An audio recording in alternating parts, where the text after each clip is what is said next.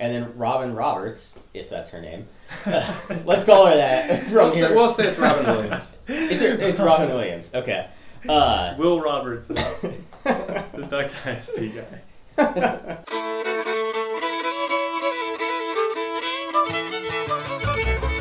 Three Dogs North is an attempt to objectify the subjective with little violence as possible.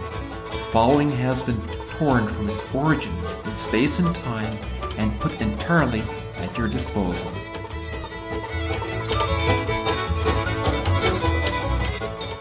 Well, I actually had a prayer today. It was during my holy hour. I was just trying to think about, in my class teaching theology of the body, a lot of what JP2 explains is in order for you to date properly or you to court someone of the opposite sex in that pursuit of marriage, you have to first have an understanding that you love them purely as brother or sister. Mm-hmm. And it's just kind of that that pure love that he talks about that would obviously be equated with like me loving my biological sister. How do I love another person, like another even attractive female, as my biological sister? Like, how can I transform the way that I look at them so that it is all of my encounters are with that pure, I don't know what you'd call it, the pure lens that you would look at your very own sister with. Mm-hmm. So like, how can Pope Francis see all of these people and he's trained his heart such, or purified his heart such, that every person that he sees, he literally loves them as a brother and sister? Like how much the gospel impacts the very eyes that he sees the world with. Mm-hmm. He's had some radical encounters with some people that, are traditionally not in line with church teaching, and he still loves the heck out of them. Mm-hmm. Like, how do you do that, How do you shape your heart in the way that anyone that you meet, you have to look at them purely? That's a good point, too, because you think... Because that's tough. If it were your biological brother or sister that had made some kind of lifestyle choice that you and the rest of the family thought was just not good for them, but they were insistent, and this is what makes me happy, and this group of people accepts me, and you people don't. And unfortunately, there are some families that do just kind of reject, people that come out and say... That's a good point, yeah. I'm gay, or whatever lifestyle choice they've chosen, that they, even a religious conversion, sometimes families will just kind of cast people out. Mm-hmm. But if what Christ is saying is really true, that we are all one family, we're all brothers and sisters, then that just doesn't fly, because you don't disinvite your family from dinner because of some choice they've made. That's just not how families work. Mm-hmm. It's like the prodigal father, in the parable, that runs out to meet the kid even before he's proven that he's repentant or anything. I mean, this whole withholding mercy until you're sorry enough, until you recognize that we were right all along and you screwed up, is not at all how God worked salvation in the world. So for us to sit in the church and say, whenever you're ready, to turn back and admit that you've been wrong this whole time, then you can receive forgiveness and maybe we'll accept you. But too bad you have like a bunch of piercings and tattoos, so we'll always kind of treat you like an outcast anyway. Yeah. That attitude just will not fly anymore. And then you have the great example even in that story of the other brother who sits there, and he sort of emulates that other perspective of it, where it's like, I guess he's back, and I guess he's my brother, but I'm going to have a pity party out here, like I've always Look at me, I've always done the right thing. Right. Here, this person's getting forgiven.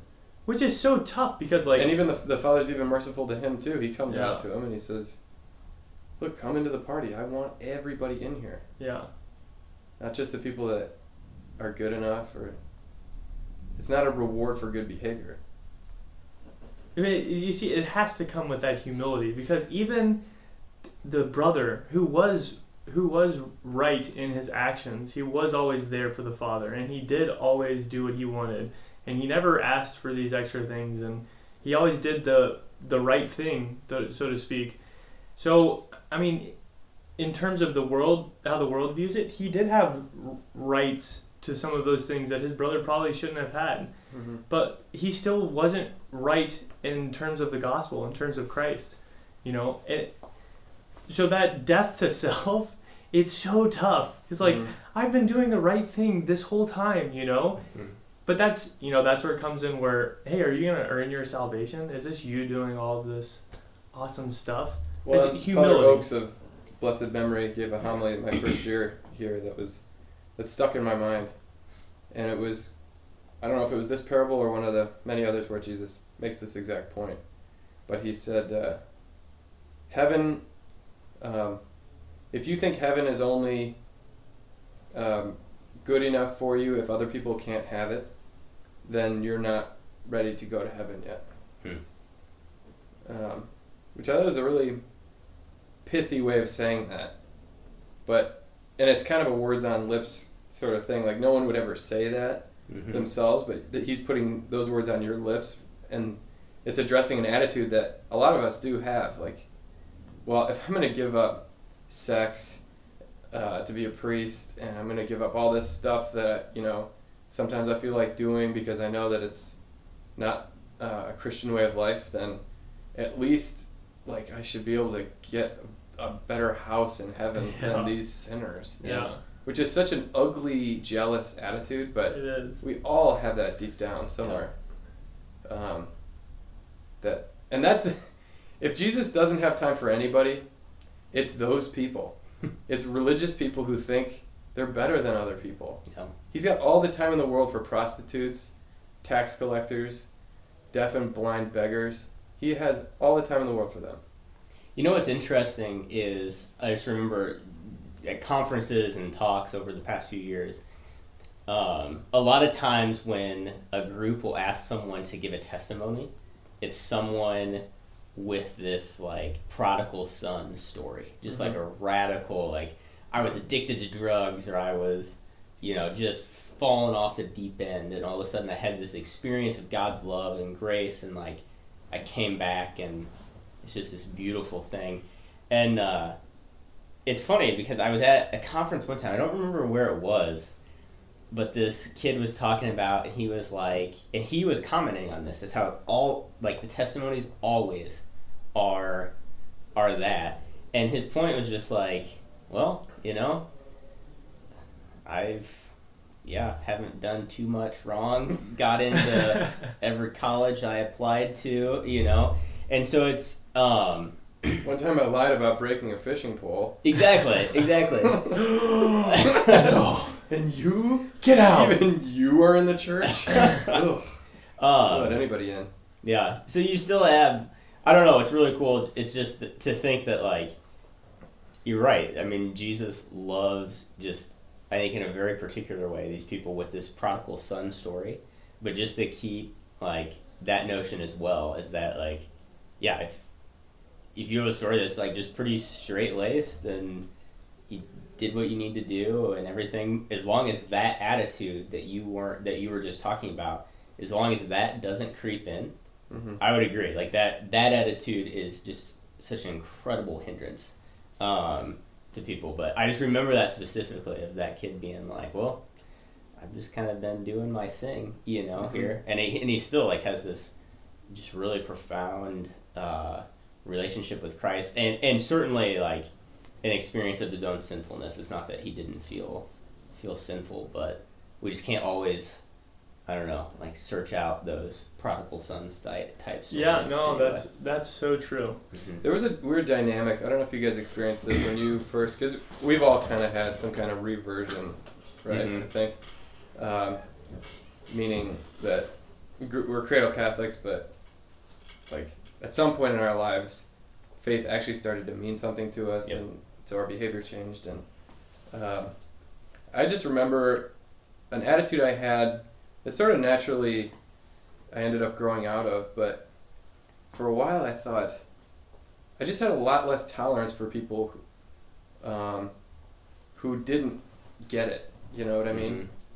Like, I was going to confession, I was going to daily mass most days, and leading a Bible study and stuff, and so I was doing the hard Christian thing, and now I could I had a certain amount of moral authority or right to expect that from other people. Mm-hmm. And so if you're not living up to this standard, then I am going to be a jerk to you and make it very clear to you that I'm judging you and I know exactly what you're doing wrong and that you're bad for doing that. Right. You are less than me. And people, I remember certain people like family and friends that were just like, man, getting into your faith made you a huge jerk. Yeah.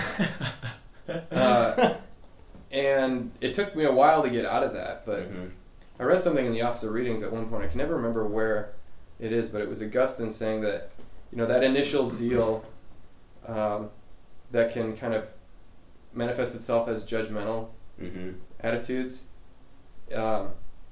is not good, but it's sometimes a necessary step on the way. And so it shouldn't be like if you're a spiritual director. I think it was advice for spiritual directors. Don't like beat the guy up about it, because it's the normal zeal of a young convert. Like you're a baby in the faith. You don't have it all figured out. You can't handle people with different worldviews because you just figured out that this one's right. And so when it's fresh, you're very defensive. And you think like, man, if you are wrong, and I have to tell you now. Because if I don't tell you, you might not know. Where's my catechism? Give me that thing. And you also see that a lot in argumentative attitudes, defensive attitudes. That was more in my personal experience, is that like once I got equipped with like very basic apologetics, I thought I was going to convert the world. Yeah. Man, like, it just makes sense. Yeah. How can you not get this, you stupid idiot? Yeah. Totally. Yeah. I was actually reading a line Chesterton has. He's trying to explain Christianity, and he said, sometimes it's really, really easy for people to understand something when they don't totally believe in it, when they don't totally, it's not their complete worldview. Because if you have one thing that can prove it, it's very easy to explain that. He said, but when you completely understand or when you completely believe something, that means everything proves the existence of this one thing. And so he was like, he gave the example of, why is civility better than, barbarism, just total chaos? And he was like, you said, well, there's a piano there. Pianos are good, and there's the light, and light is good. It's like everything points to this fact occurring. So when you have that initial conversion of like, Christianity is for real, Christ actually came and died and rose from the dead, not one thing that makes sense, or like, oh, materialist, I can point to, the scientific method that proves, materialism is the only philosophy that makes sense or whatever. No, every single thing that I look at proves the existence of Christianity. And that's in my head, right? That in God is loving every single thing that is being right now. Every single thing that is, God is loving it into existence. And therefore, this whole world is just a manifestation of God's love. How can you not see that? It's like when that initially lights in your heart, it's everything. It's everything. So when you are trying to explain that to a person who doesn't get one thing, it's like, I want to, okay, can we open up? Let's go. Just ram it in. Yeah. Because it so completely makes sense in our minds. Yeah. It takes a few years of realizing that you don't make converts by arguing with them. It does take a few years, I would agree, but that's so true. It should be immediately apparent, because I was not converted by arguments. I was converted by beauty. Yeah. That I saw that this was a more beautiful way to live. Because I saw other people living this way, and I said, I want that. But I think my experience, I had that same thing. Through a few guys that were a little bit older than me, specifically, that it was just like, I want to be a man like that, as I mature in my faith. And but I think, at least in my thinking at the time, you want that really bad. You want to be like one of those guys that's just is rocking the faith, like just living an authentically beautiful, holy life.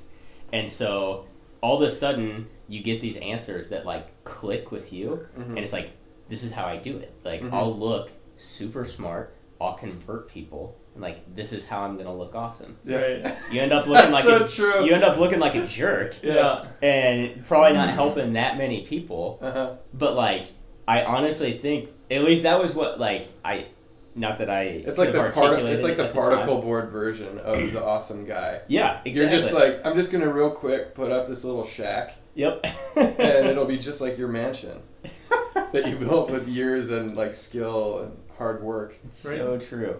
So true. We talk about God's love for us and how Pope Francis can kind of how he loves everybody just immediately when he sees them. He just has this passionate love for all peoples, and that he doesn't feel better, he doesn't feel more righteous than everyone else. Mm-hmm. That's, as a matter of fact, that's why he can love, because you're not other, we're family, we're brothers and sisters. That's why he's not looking at the material differences between you and me, or even spiritual differences between you and I, because there's a more transcendental truth that connects us together. And I think that is absolutely crucial, especially when we talk about the righteous, Christian, or the righteous religious person who feels justified in all their actions and all their deeds and everything. It is sort of just looking at that like total base, superficial, like, hey, I'm doing these things. And we talk about Christ's love for the poor. He loves them so much, and for the prostitute and the sinner and everything, because they know how much they need somebody else, how much they need God, and they need other people, how much they need brothers and sisters, and they need family. The poor, they're very aware of that. I need your help, man. That's what their job is. Their job is asking for help. So that's, and again, it's to get to your point that doing good things is obviously not what we're saying is bad, or living a sin-free life is not bad. Doing God's will and following the law from the gospel today is not bad, but it always has to come with the dependence or the understanding that we are completely dependent on God. Mm-hmm. And as soon as our actions start making us feel like, oh, I'm totally good here, God, step back. You can take a break for a sec, because I'm totally good. I got this under control. What Father Hennessy today? God, let me give you some advice here. Let me give you some advice. I read 2 chapters of a Scott Hahn book last night, God, so I'll take care of this. Yeah. I pretty much know everything that's going on in the Mass right now. I read the Lamb's Supper, so let me tell you a thing or two. But when you think about it, that's the poor's job, is to ask for help. And like, I guess I think about it in my own prayer, how often I need to ask for help. Mm-hmm. Being in seminary and trying to live that sin-free life and that reversion, it's like, okay, I know the right thing to do, and I'm going to try and do it. And but it always has to come down to God's grace. And the second you lose sight of that, you're some raging Catholic who's just out of control, finger wagging. Think about this too, in terms of that connection between being poor materially and being poor spiritually. That the posture of prayer is kneeling with your hands folded. Yeah. And if you ever saw someone come up to you kneeling with their hands folded, what do you think they want? Help, right? They're coming asking you for something. Mm-hmm. But we do that whenever we pray. That's the normal prayer posture. And it's not because we're contemplating high ideas or anything. It's the posture of a beggar, that we're all beggars. That's why Matthew says, blessed are the poor in spirit. That's how he reports the Sermon on the Mount, or whereas Luke said, blessed are you poor. It's not like Matthew was saying, well, I'm not as into the poor as Luke is, so I'm going to make it more like kind of figuratively poor, The two are both, true, that right. The poor are blessed because theirs is the kingdom of God, that God has this special love for them, and that they're more disposed to receive the gifts of God because they want them. The rich, materially rich, often don't want what God's giving away, and so they are, in a way, cursed by their riches if they can't get past them, as a way to be comfortable and satisfied. Right. But blessed are the poor in spirit that's a whole nother reality and level that you're talking about, to realize that I am poor because, like you said, Mike, that right now God is currently creating me. He didn't just like form me out of clay, put me in a kiln, and then leave me on the shelf, and he's off in the other room now. He's right now creating me. And so without him continuing to love me into being, like the same way a singer sings a song, if they stop singing, that note no longer exists. We're like that. Part of God's song, his story. I have no ability to, I mean, aside from the material fact that, like, if lightning struck this room right now and killed me, there's nothing I could do about it. But even on an ontological, philosophical level, if God doesn't want me to exist after this moment, after this sentence, even right now, then I won't. So I am a beggar in that way. Now I trust God. I trust that he loves me because of what he's done for me. And so he's not going to just like willy-nilly annihilate me. But he could, is the point. Yeah, that's what the Old Testament, everybody's so afraid of going on that mountain to see God's face because God is scary if you think about it. Like the difference between the little power that we have with our little swords that we carve and money that we print and like the things that we think are so powerful, and then you got God who's just everywhere, all powerful, all knowing. Existence. His existence itself. Yeah. We are beggars, man, and so we kneel, we fold our hands, and we're poor, just like the poor.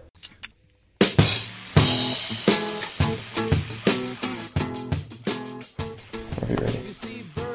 Okay. 3 Dogs North are Juice, Seabisc, and Michael Metz. Conversations have been edited to sound smarter. Audio and transcripts of this episode are exclusive property of Mundelein Seminary and may not be rebroadcast without the express written consent of Major League Baseball.